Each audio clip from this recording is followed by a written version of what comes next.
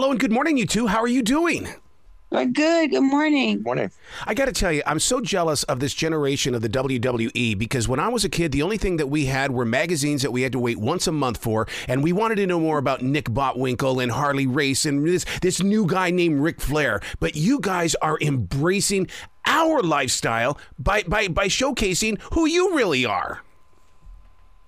Absolutely. I think that's like you said, that's the main thing about what we're doing with the show is like now we're at a modern age now of technology of letting people know the ins and outs, the peaks and valleys, the highs and lows, the behind the scenes, and not having everyone be so curious about like what really, really, really happens to lead to these spectacular moments, these incredible feats and the WrestleManias. And, do these WWE superstars have feelings? Do they go through individual trials and tribulations, and like you said, that's the main advantage that we have now, that we're able to show people and get them familiar with everything that goes on the in between.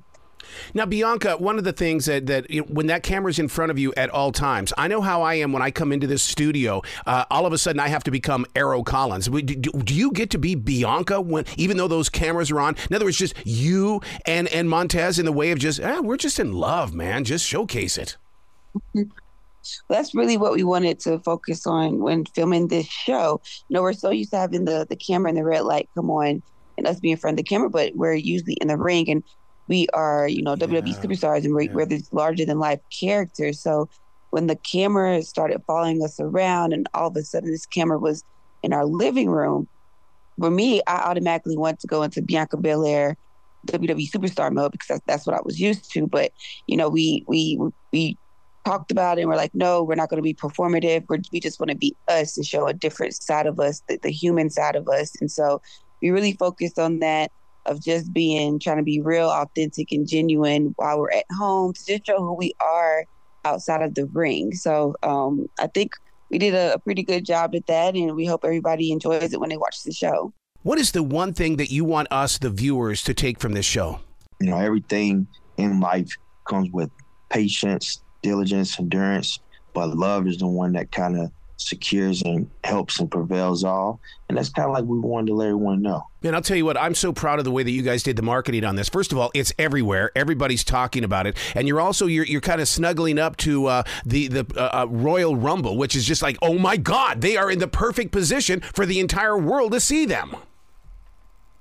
Yes, it's such a great week, especially when it comes to media and the press, and also leading up to our first premium live event of the year, which is my personal favorite premium live event of the year. The WWE Royal Rumble this Saturday, live streaming on Peacock, direct in effect. And then the following week, we'll be debuting the show as well on Hulu. So, like you said, it's just been such a great and fulfilling week. I will tell you, like from the beginning, when we first start talking to each other, falling in love, and conversating, this was never the plan. Hey, let's get together and start a reality show and, take over the world and tour the world. It was just love at first sight. It's been love throughout. And now I believe love is kind of like what brought us here. And even now, getting the show is love at WWE. So I guess love is the common trend and denominator that we're going to stick beside.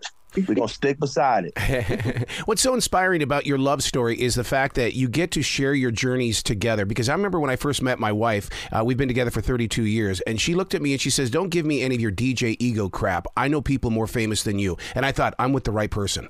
Because, you guys got to be in the same thing. When you're in that limelight in the WWE, and all of a sudden you get to go be with your best friend, you get, God, everything, all guard is down, you get to be in love. Yeah, definitely. It's really cool. Like my husband, sometimes he's like, yeah, I see you out there in the ring and you got your glitter lipstick on and your makeup on. And then I come home and I take everything off. He's like, this is my favorite version of you. I like both versions, but this is my favorite version of you. And you're home. He says, because the whole world doesn't get to see this version. This is just for me. Yeah. And now I'm like, well, now we're doing a reality TV show. So, but no, it feels really good to be able to do, what we love with the person that we love, and we get to share the highs and the lows, but we get to come home and vent to each other and talk with each other and enjoy each other. And it's really cool to just be with your best friend and just be raw and real and that's what we love about the show, that it shows both sides. It shows the WWE superstar, and then it shows the husband and wife where we're just alone, and like you said, the guards are down. Montez, you've been fun to watch only because you didn't come from a sports background, basically. I mean, you had to learn how to step into the world of sports entertainment. And I like that word entertainment only because I remember my martial arts teacher telling me it is martial arts. You've got to bring the art to this performance. And how did you learn how to do that, Montez? So I did basketball, football, ROTC, and track in high school, and then right after that, I went straight to the military. But even as a kid, I watched wrestling all the way since I was like a little tadpole. It's always been involved. It was like one thing I could say consistently been throughout my life has been wrestling. Yeah. So and I've always loved movies and music and film. So like I think the art kind of was maybe distilled in me at a young age, without me necessarily realizing it, just having the obsession for like movies and art, yeah. Martin Scorsese, all these different films that come out and how they generate emotions like from their performances. So like, I think eternally it was probably just distilled within me without me realizing. And then, by me being educated and watching wrestling as a kid, I think I kind of understood the environment. But once you get part of WWE and you learn the crafts and everything that goes into it, you learn that intricate part. But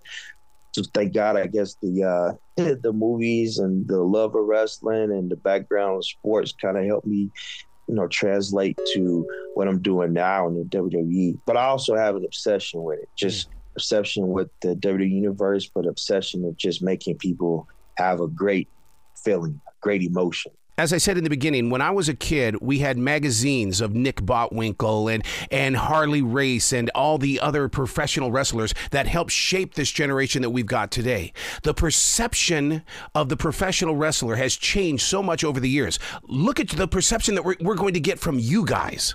Yeah. No, for me, I think we both want to go into this just with the opportunity to really show everyone what it means to be a WWE superstar, especially people who may not watch wrestling or may not know a lot about WWE.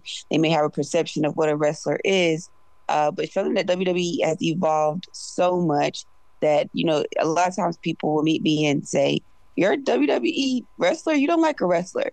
So we really want to change that perception and show them that, wrestling is cool, wrestling's dope, and being married is cool when you find your best friend and find, your tag team partner in life. So I just want them to take away from the show, what it really means to be a WWE superstar, the ins and outs of what we do, how we get to WrestleMania, and just showing that wrestling is for everybody. It's cool, and marriage is cool too.